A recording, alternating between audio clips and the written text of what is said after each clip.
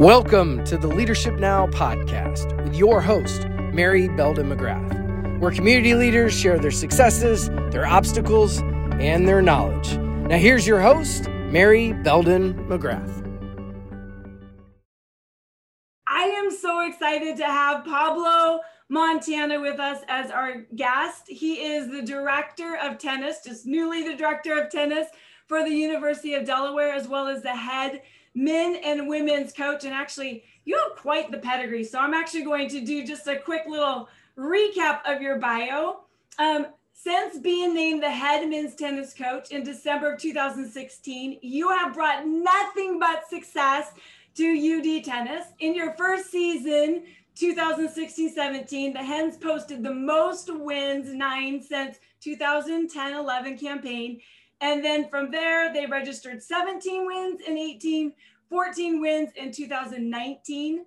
Last season, you guys were on fire. You had 14 wins in a row. Looking at the history of UD, and the pandemic hit and you got shut down. And when you were able to play, you ended up with 14-1 record, which is a .93 winning percentage, which is the highest since 1974-75. Like, holy cow. However, prior to joining University of Delaware, you spent previous 14 seasons as the women's tennis coach of California University of Pennsylvania, where you built one of the nation's elite Division II programs. You are a 2-time ITA National Coach of the Year, 5-time ITA Regional Coach of the Year, an 8-time Pennsylvania State Athletic Conference Coach of the Year. You are the winningest coach in the program history with an outstanding record of 276 wins, 83 losses, and Cal U posted 12 straight appearances in the NCAAs and advanced to the quarterfinals 7 times in 8 seasons under you. And it goes on. I'm like, you have such a pedigree.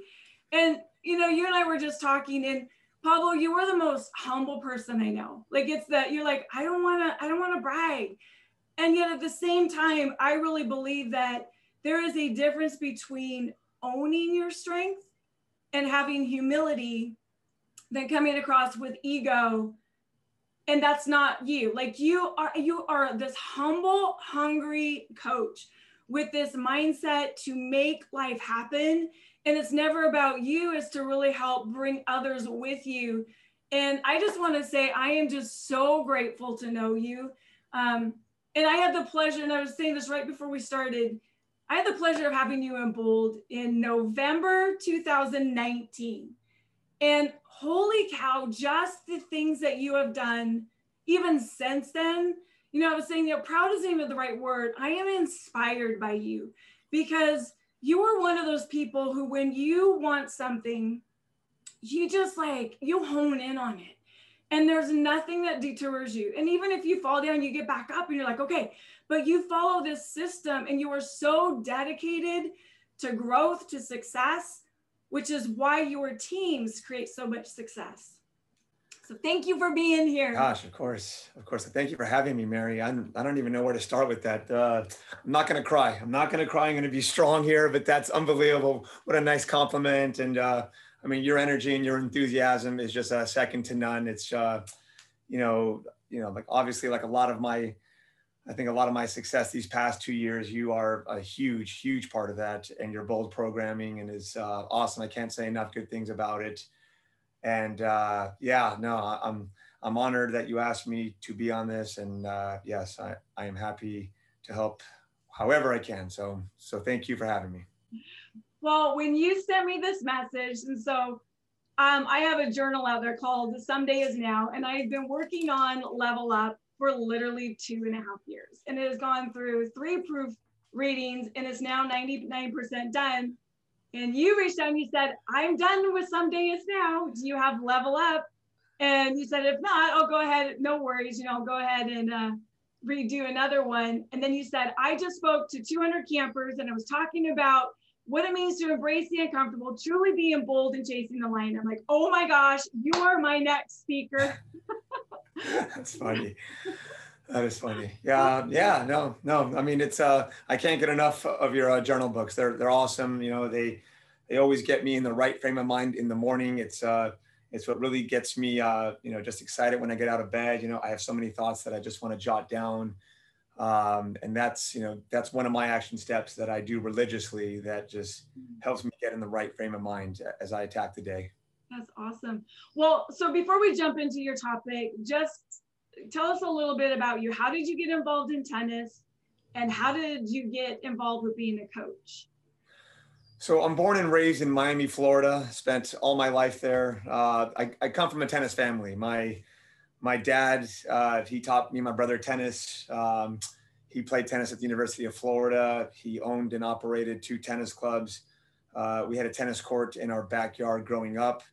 I have an older brother who also had an amazing career at the professional level, a lot higher than me.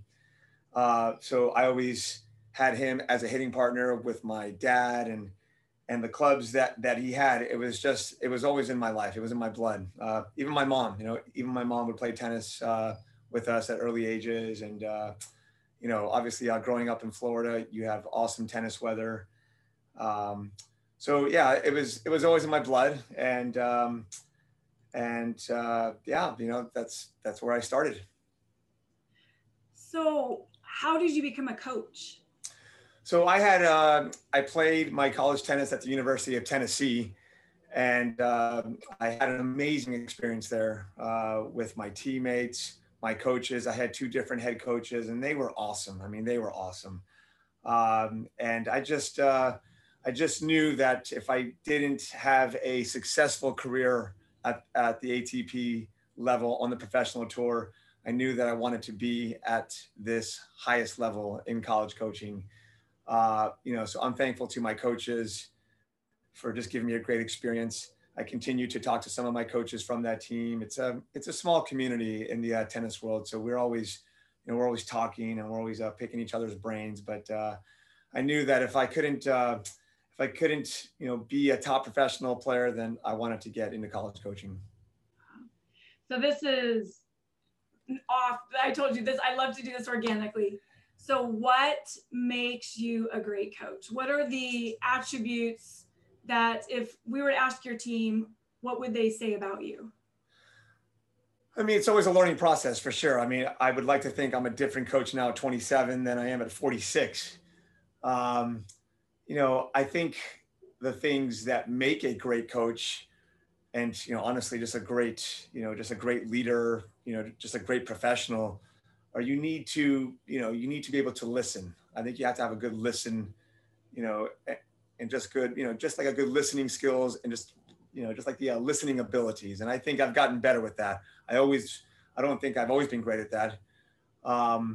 So I think you need to be a good listener. I think you need to, as you go through experiences as a coach, I think you need to understand what's working, what's not working. I think you need to be adaptable. I think you need to be flexible. And I think you just need to, you need to go with the times. I mean, obviously COVID last year, I think affected a lot of us, obviously. Right. And, you just have to be willing to just go with the changes. Well, and that correlates. I mean, we have business leaders that watch this as well as individuals. And you always look at the athletic world, it correlates with business and life so much because it's the same thing. As a leader, we have to be great listeners. We have to have that adaptability, that flexibility. And you're right, with COVID. So what was the mindset? You're going in, you have 14 wins in a row, best record ever. What happened with the team? Yeah, no, for sure. Obviously, very emotional. I don't really have a very good memory, but I can remember that day like as if it happened yesterday. And it was, there was a lot of crying. Just like a lot of vulnerability, which is something that that I adapted from Bold as well. But that we understood.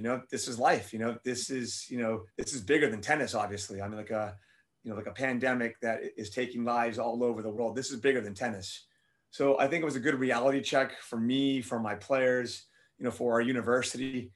And I think what made it easier is that we were sharing this with everybody, right? So it's not just our members from our community, but this affected everybody obviously across the country, across the world. So, like, I feel like we could, lean on one another. So how did that help you coming into this last season? I mean, I think just gratitude, gratitude, gratitude. I mean, everybody was so grateful, including myself, myself, my players, a lot of our colleagues, a lot of my friends, a lot of my players, friends, like a lot of these schools, they were in bad shape. They had to cut their programs because of the finances from COVID. A lot of these schools, they had to let, I think, a few of their coaches go because, it just wasn't, like in the cards right there. They just couldn't afford to keep all these programs and whatnot. So, we were just very grateful and just very thankful. And that's something that we do a lot with our teams anyway, is just always having that attitude of gratitude. But I mean, that was one thing that was for sure apparent, in our season this year, is just grateful just to be out there and playing and competing. So have you always had that or taught that, the attitude of gratitude?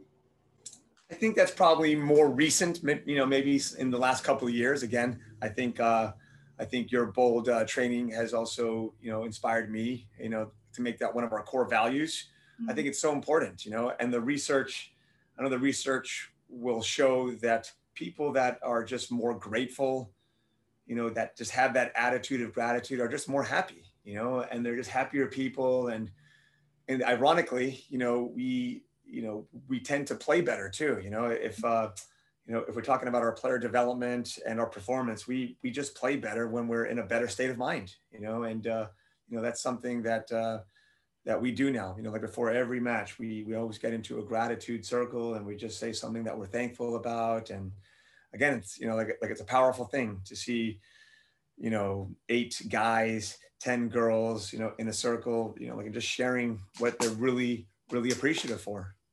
That's amazing. Like, that gives me goosebumps because you don't see that. Like, we don't see that the people who are willing to be that vulnerable, it's one thing to have the attitude of gratitude by yourself and to journal it, and I've seen other coaches do that where the players keep journals. Yet to get in a huddle and say, hold on, before we play, what are we grateful for? And not just before we play, even practice, because you're absolutely right. All those studies show that gratitude unlocks the brain to creativity, to health. When you're grateful, you're not focused on problems. You're not focused on the negativity. You're focused on what is possible. And gratitude just unlocks something different. I agree. No, it's been magical for us, and it's a huge part of our culture now. It is a huge part of our culture. Obviously, like, it's one of our core value words that we do with everyone. But yeah, gratitude has just been awesome for us. So, what does chase the lion mean? Yeah, no, I think, like for me personally, it means just to, go after it, don't hold back, no regrets, no reserve, no retreat, go after it. You only have one shot at this, right? Like, we're not getting any younger. If we're not getting better every day, we're getting worse. So for me, chase the lion is to go after your dreams with no fear, and just to give it everything you got, go to bed at night exhausted, knowing that you did everything you can to get a little bit closer, to your goals and your dreams. Where did that come from? Where did that phrase come from? So, yeah, I mean, that's, you told me about the book, Run to the Roar. Gosh, I'm forgetting the coach's name now from Trinity College. But Sante. He's awesome. What a great book that was too. And just what an amazing mind he has. But I love I just love the story behind Running to the Roar. Again, I believe it came from your class as well, Bold. But, as I've done more research on it, it's just amazing how like lions in the wild, like a male lion's roar can be heard up to 5 miles, which is crazy.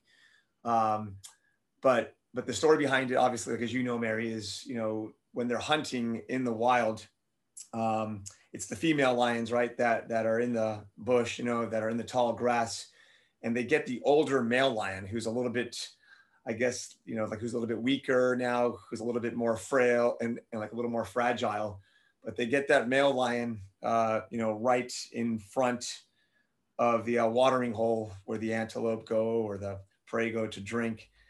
And when that male lion sends out that roar, it's obviously very frightening. And the antelope, they start running away from it, right? And they start scattering, unbeknownst to them, knowing that they're falling right into that trap now, right? And that's where that's where they get hunted. Whereas if they can just run towards that roar, towards that fear, their chances of survival are a lot greater, obviously. So that just really, really resonates with me. And just, we're often, I think a lot of humans, I don't want to speak for everybody, but, we tend to back down from our fears. We tend to back down from our obstacles and our challenges. And that's one thing that I really learned from you, Mary, in our class, from 2019 is, there's no growth if there's no challenge, there's no growth if there's no obstacle. So, I mean, I found myself, always trying to, just trying to step out of my comfort zone a little bit each and every day. Every time an opportunity comes that in the past I would have said no, I'm trying to say yes a little bit more, and just seeing how I can grow and make myself a little better. So how do you teach that to your players? How do you teach that concept to your players? So I think there's a lot of things, that we do. I mean, obviously, like when we play better opponents, we know they're better than us sometimes, but, like we'll go into that match with the mindset that, hey, the expectation is to win this. We are going to win this match. We're going to believe we're going to win this match, and we're going to walk tall, and we're going to stick our chests out, and we're going to, have that mindset that this is ours. In practices, we love the Amy Cuddy experiences that you showed us as well in Bold. Just getting our arms up, like, and just expanding ourselves and just getting large. And that's uncomfortable, like for a lot of people, that's uncomfortable to do, like it's just to walk around 5, 6, 7 tennis courts for like 5 minutes at a time with our arms up. We'll have like a powerful affirmation that each one will share. I'm a champion. I am bold. I am beautiful. I am confident. I'm a winner. I think those small things right there about embracing the comfortable, the more you do it, the more you start, becoming a little bit more brave, and courageous and bold. So, those are small things that we do, as we talked about, like our gratitude circle. Sometimes I think that can be a little uncomfortable for people at times, just to get around a group and, and just share something what they're thankful for. But those are little strategies that we tend to do on occasion. Well, and they can't do it unless you're doing it. It goes back into, sure. It's the law of the lid. It's the leader, right? The leader caps the growth or helps grow their teams. And wherever you are, your team is right underneath, but they mirror what you're doing. So as you grew and as you grew and as you grew, as you continue to grow and you teach that, because you can't teach what you don't do. So when I listen to you being that coach, your players follow you because of your ability to do that, to set that example. No, for sure. I think, I think it's okay to be a little foolish sometimes, like I think faithfulness is actually acting foolish at times. And if you want to call that foolish or whatnot, that's fine. But you're right. It all starts from me, and I believe it and I own it. And, that's where I think the true buy-in comes, and that's when it happens, when they see me doing that, and they see me crying, or they see me getting my arms up, or they see me saying something that I'm thankful for, or they see me doing something that's out of the norm. I think that inspires them to want to, just to get that all trust and that buy-in.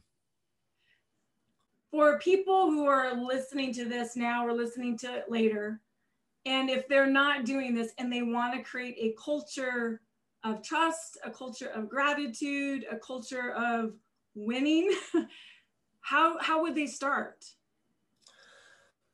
So, yeah, I mean, like, I think it starts by just getting out of your comfort zone, get out of your comfort zone, a little bit each day. You don't have to go 100% on that first day, just do something small every day that's going to challenge you, like for me, it's, like trying to go and meet someone new every day and going to introduce myself to someone new, like it started with me at church, and just when I worship, like it started with me just, just by trying to lift my arms up in praise, and, maybe just trying to sing out a little bit more loudly, I think until you start to really do that, it's going to be more and more hard and more challenging. So you got to find those small things that are going to challenge your comfort zone so you can get out of your shell, just at times each day. I love that. It's looking at the little things, but until we do it, it's the, most people, it's fear, right? So it's the lion. It is, and I always say the acronym is false evidence appearing real. So here's your fear, here's the lion roar. It's like, oh, what are people going to think? What's going to happen? I'm going to look stupid. So what? What's the worst thing that can happen? All right. So you look stupid, right? But the best thing is that you grow and you're able to do what you're doing now. No, you're right. I think that's unfortunate that we're still in a society where a lot of us are just scared to be judged, and, I think that's human nature. I mean, like I'd be lying if I didn't say, oh gosh, I got to be careful because like I'm going to be judged here. I mean, like I still feel it at times, but I'm more aware of it now. It doesn't matter. I mean, what's the worst thing that happens? So what? They think I'm a little crazy. They think I'm a little stupid. That's okay. I know who I am. I'm growing. I know what I'm capable of doing. You're exactly right. That's how we continue to grow when we don't really care about what others are thinking. So what is your playbook for success? What are those principles that you live by and you teach? So for me, it's a formula. It's a philosophy that I got from, it's called The Slight Edge by Jeff Olson, great book. And one of their philosophies there in that book is consistent, daily, repeated actions plus time equals inconquerable results. And that's a philosophy that it just, man, it just really sticks with me because it's all about small daily action steps, but it has to be daily. We can't afford to take a day off of not doing those small little things that are going to get us better. If we're getting 1% better every day, a year from now, I mean, that's an amazing, growth, that is taking place. So it's about doing those daily action steps every single day. And they're easy to do, but they're easy not to do also, so we have to find that time and we have to find that discipline that no matter what, we're going to get this done. I love that quote that I saw on your webpage the other day, Mary. It was from The Rock, where it said, there's one thing to be hungry for success, but there's another to be starving for success, right? And if you look at The Rock, he's everywhere, right? He's on every TV show. He's on every movie. I mean, the guy is just an absolute workhorse, he's a monster. And, that's the thing, it's the small daily action steps that we have to do every day.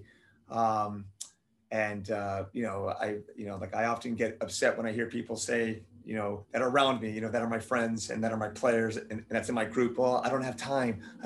Well, you got to find the time, you got to make the time. You've got to fit in that time because it can be done and it's absolutely necessary.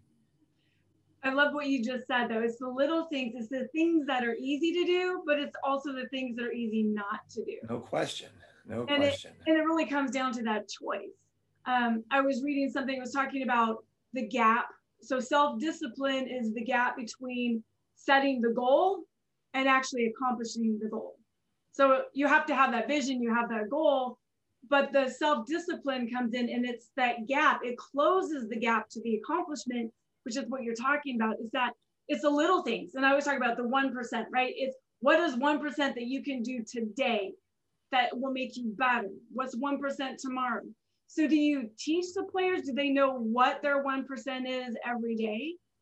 Yeah, they do. I mean, look, like in our sport in tennis, and I'm sure this applies to a lot of other sports and a lot of other fields in life, it's all about the repetition, but of course, doing it with the right mindset. We have to have that attitude that we're going to get better and we're going to push ourselves.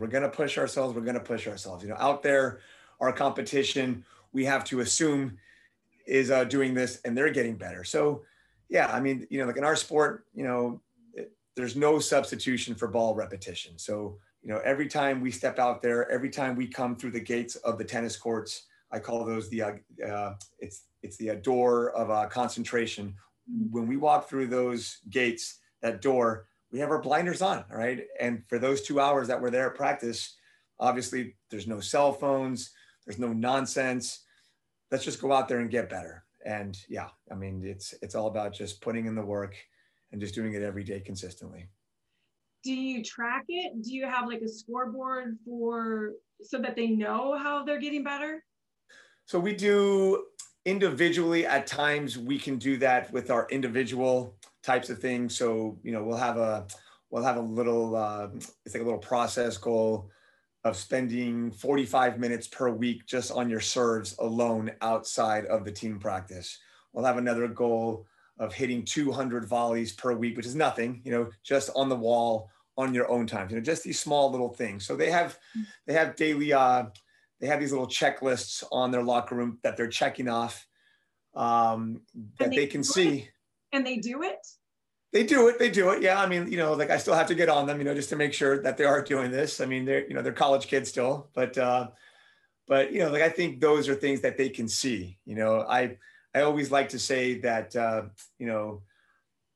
our actions are going to speak louder than our words, right? And our results are going to happen as we're doing the things on a daily thing. I don't think it's good to always focus on the outcome goals, but we got to focus on the process goals and what's going to happen to get us to this point. At listening to you, it really is, it's a culture that you've created, because I hear different coaches that are like, oh my gosh, I just wish I could get my players to do this. Wish I could get them to do this on their own time. And it creates it sounds like a culture of accountability. Yes, there's still some nudging, but they're doing it. So they're buying in, and to have the attitude of gratitude and to have them get big and to still do those things. But it goes back into those little tiny consistent things that you can do every day. That's easy to do and easy not to do. And that's exactly right, yeah. And making the time. And I love what you said. There's somebody gave me an analogy once, and I can't remember where it came from. It was a 20-20-20 rule when it comes to exercising, because sometimes people are like, I don't have time to exercise. I don't have time to get to move my body. However, you can do 20 sit-ups. You can do 20 push-ups. You can do 20 squats, something that gets your body moving, which is whatever you put in motion stays in motion, whatever's at rest stays at rest, right? And I just remember that 20-20-20, it's the easy thing. It's the 1%. And what we find is human nature is when you see those little tiny things like, oh, but I can do more, because we get success. Exactly. No, that's exactly right. And yeah, it's, I've been very fortunate to have good leaders on my team as well. And it is a culture of gratitude, but it's also a culture of competitiveness as well. All right. And, when you have good captains on your team and you have good leaders on your team as well, they can also relay that message through their example. I mean, I think your example is your best form of trying to get the point across, right? And if and when one person is slacking off, that's when our leaders can also just jump in and just relay that message that it's not just hurting you, but it's hurting the team, because every member on this team plays a very important role. Whether you're playing number 1 on my team or you're playing number 12 on my team, every member has a very specific, unique, and powerful role that we have to just always be on that same page. And that's always helped me a lot, just having great assistant coaches, great captains, and it makes my job a lot easier. Yeah, owning the role. Absolutely. Yeah. So before I ask you this next question, just those of you watching, for some reason, it says Facebook Live is going. If you have questions or comments, absolutely put them in. I'll see if I can pull them up. If you're on the webinar live, if you have questions or comments, absolutely put them in there, and we'll make sure that we ask Pablo as time allows. So in regards to coaching experiences, what were some of your biggest opportunities to learn, which correlates to some of your challenges, some of your failures? What were your greatest lessons? So I was a pretty young head coach. I got my first head coaching job at 27 years of age with California University of Pennsylvania. Prior to that, I was the assistant men's tennis coach with Vanderbilt University. And I did that for 2.5 years over in Nashville. So I think, some of my lessons as a head coach, I mean, yes, I'm sure I made a lot of mistakes and I'm sure I continue to make mistakes. But that's the thing right now too, is that I'm not afraid to make mistakes. I think that's part of, trying to get to that next level and to level up is, be willing to make mistakes. But yeah, I think, as an early, at an early head coaching time in my life when I was younger, maybe I used to motivate more through fear, like I think I could get the most out of my players, just by, always putting a consequence, if they weren't there on time or if they weren't doing the right things at practice. It was all about, win, this is what we have to do. And, I still see a lot of coaches that do coach like that in like a lot of sports. It's not me, it's not me. And, I think it's not bad if that's what is working for you.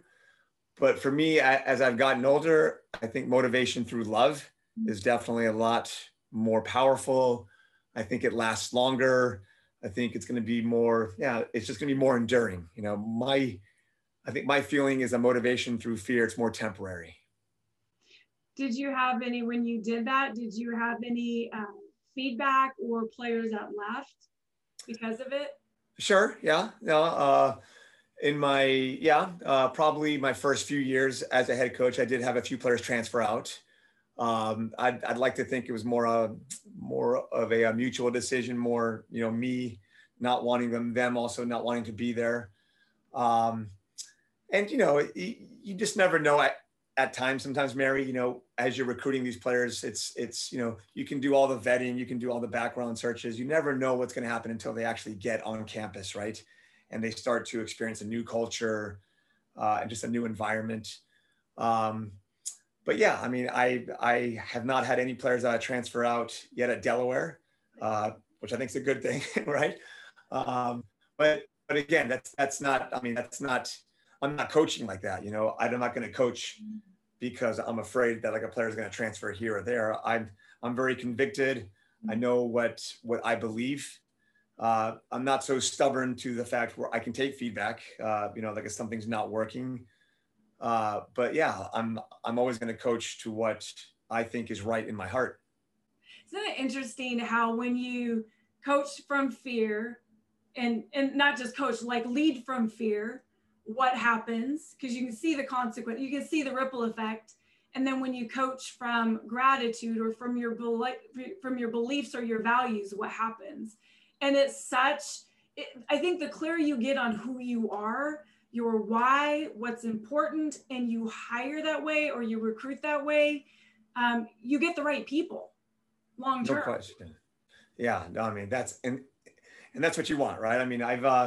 I've made the mistake for sure of going after that stud who is going to be awesome on my team, but on the back of my mind, it's like, gosh, is this person the right fit though? Is this person going to adapt to our culture? Is this person going to, be a good teammate? Is this person going to be the best for the team rather than be the best on the team? So I've made that mistake, and, but again, it's still, I still think it's impossible to know that you're going to get a player that's going to automatically just buy into the system and to adapt. I think once they get to campus and once they experience it, that's when I feel that I'm good at is, just to try to get them to adapt into our culture and our environment, into what we believe in our core values. So yeah, I just recently read this book by Laura Garnett, The Genius Habit. And, one of the things I think I'm good at is just becoming a good to great strategist. I can take something that's good. And I like to think I can turn it into great. And obviously the tennis part of it is, like a big part of it, but it's off the tennis, I think, where I can have most of the impact that's going to help them play their best tennis. I love what you just said, the good to great. And it is taking the good, but how do I make it even better? And looking at your skill set. And what I know about you is, and I was saying this earlier, is like you are so laser focused. You love systems. Like you love systems beyond the system, and you will follow that system to a T. And when you're talking about feedback, one of the things, so I got to know you later in life, and seeing you in Bold was, you were one of the most hungry, open, teach me, just this person who was just like, I want to be better. Like, I don't know what I don't know, and help me understand. But it didn't stop there. A lot of times people will go through some type of a development course or read a book, and it's like, oh, that's good. I got a few things. But it's what do they do with it afterwards? And one of the things about you, Pablo, is that you applied it. Like you were still like reaching out, and every once in a while you still reach out. It's just like, do you have any ideas for books? Or you're constantly pushing, but it's the system. So how would you encourage people to create a system, especially a system that works for you? If they don't have a system that's working, what are the core components of your system? Gosh, yeah. So I would, it just depends what motivates you. Everyone's different. I think a lot of people are motivated by money, which I think that's fine. Everybody likes money, I think, obviously to some extent. So, I mean, after Bold, I just really have just been reading a lot. I mean, just consistently, that's part of my daily action steps. Like I love this quote, the more you learn, the more you earn. But I think it's until you understand what your why is. What is your why? What are you good at? What are you passionate at? What do you believe in? What convicts you? I think once you figure that out, then you start developing your systems. And it wasn't until recent, it wasn't until your class that I figured out what my why is. I've been doing this for the wrong reasons. Maybe I was doing it for the money or for the fame or for the recognition. And then, I think those were the wrong reasons. When I understood my why and for the first time in my adult life, my why, I truly believe my why is really just to help others, to inspire others, to spread positivity, just to be just a good example. I have such an amazing platform, and all of us as coaches and as leaders, we have amazing platforms to really, just to really impact the lives of others in a positive way.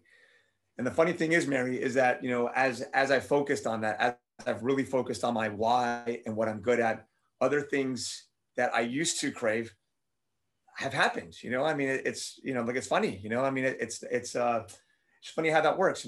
When you don't focus so much on the fruit, but you focus on the root, then you bear the fruit, right?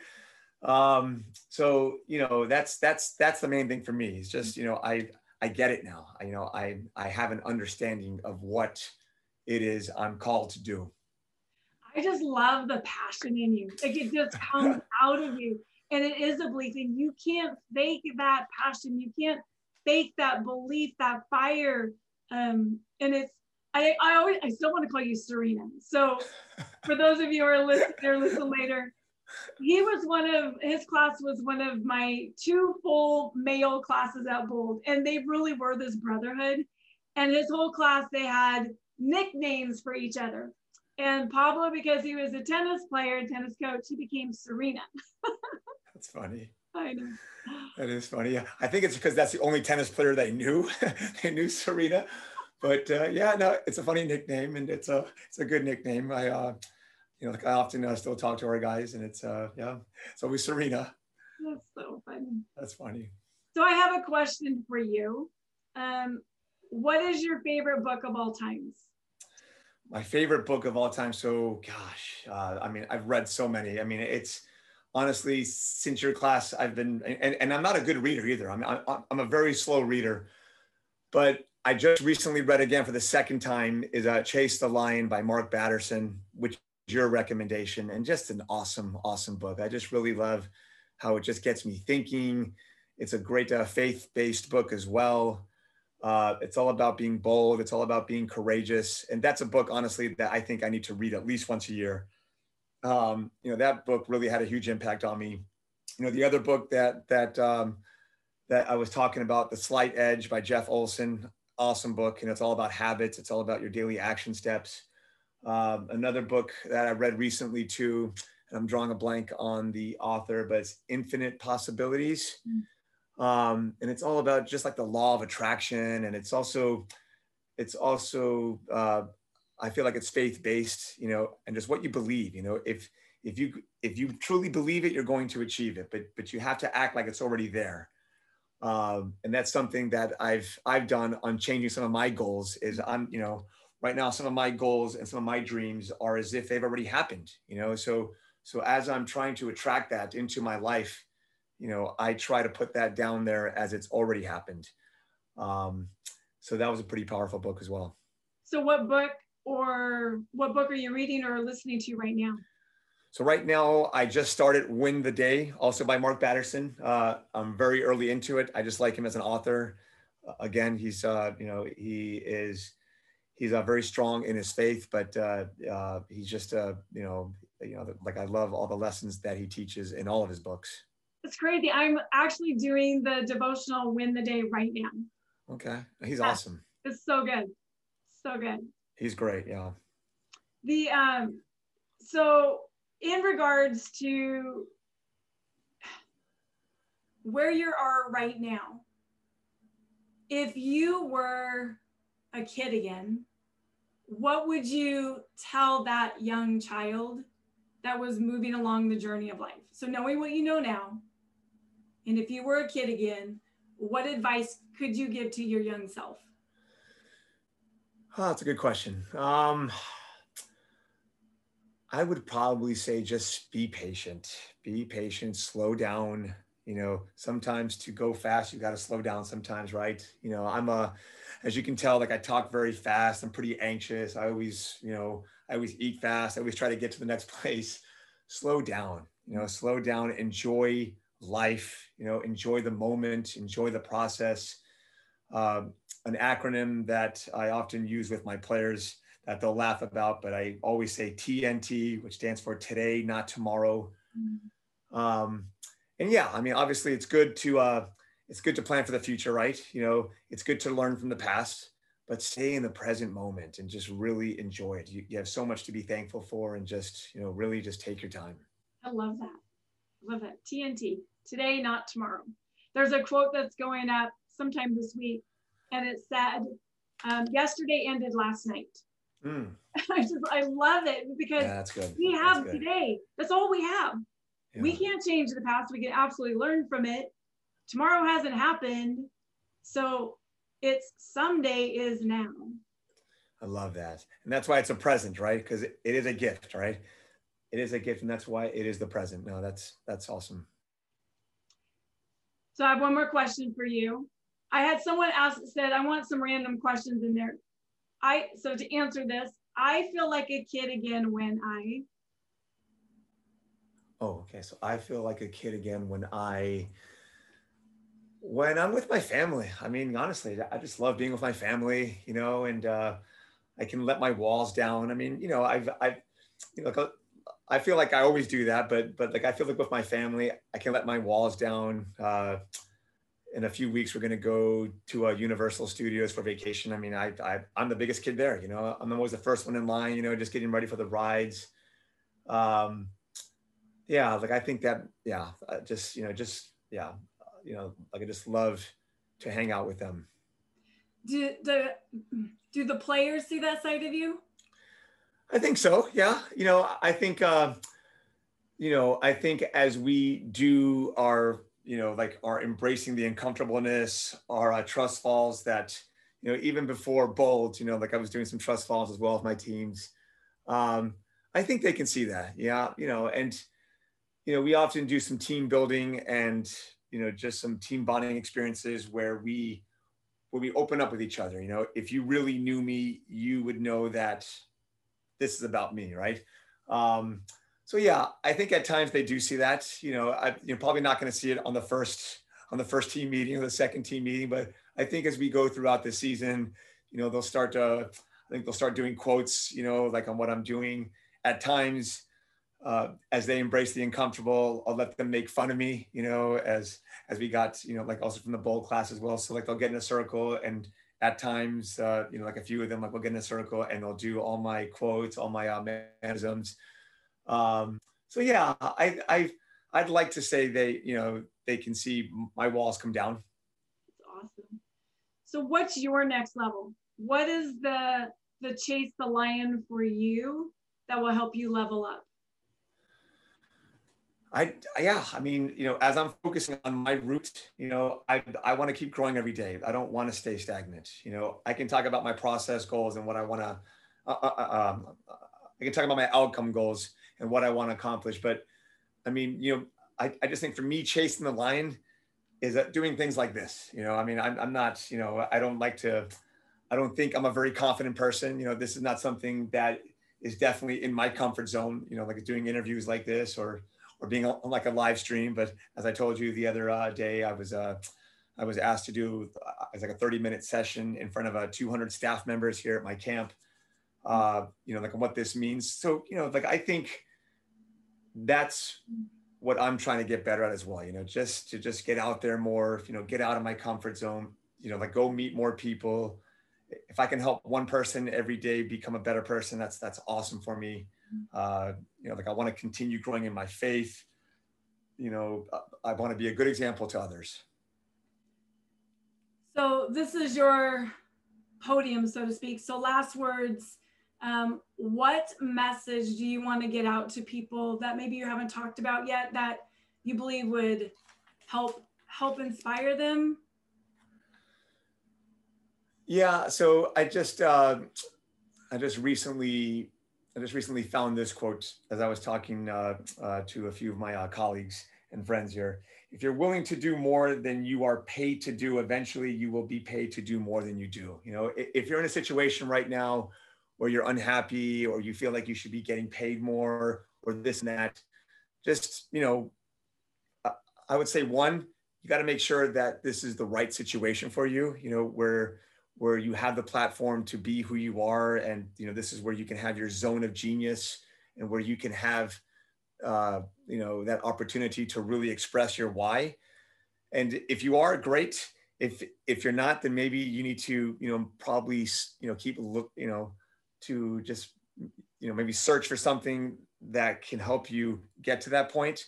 But in your current situation, do the best job that you can do. And just, don't complain, be humble, be hungry, be thankful. Eventually, your breakthrough is going to happen, especially right when you're about to face those challenges. Be starving for success. I love that. Yeah. Pablo, I just want to say thank you just for showing up. It's crazy because you say, I don't see myself as a confident speaker, but you're passionate, and that passion pulls people in, and you're so real. And the message that you have, I really believe, I know it absolutely touched me. If there are people who want to get in contact with Pablo, let me know, and I'll forward their information to you. And again, absolutely. I just want to say thank you for being here. Thank you for doing what you do. Thank you for being that role model, an amazing coach and mentor, because it is that ripple effect. Not only it is on the court with your team, but you're creating amazing men and women who are going to take it into their lives, into their communities, into their jobs, and whatever they do. Just thank you. Thank you for chasing the lion. No, absolutely, Mary. Thank you for having me, and thank you for just, even just considering me. I'm truly honored. So thank you. I'm honored. Well, next week, we actually have Ryan Higginbotham from TCU Women's Soccer, assistant coach. And so he's going to be on here. So we will see you next week. And again, Pablo, thank you. And bye for now.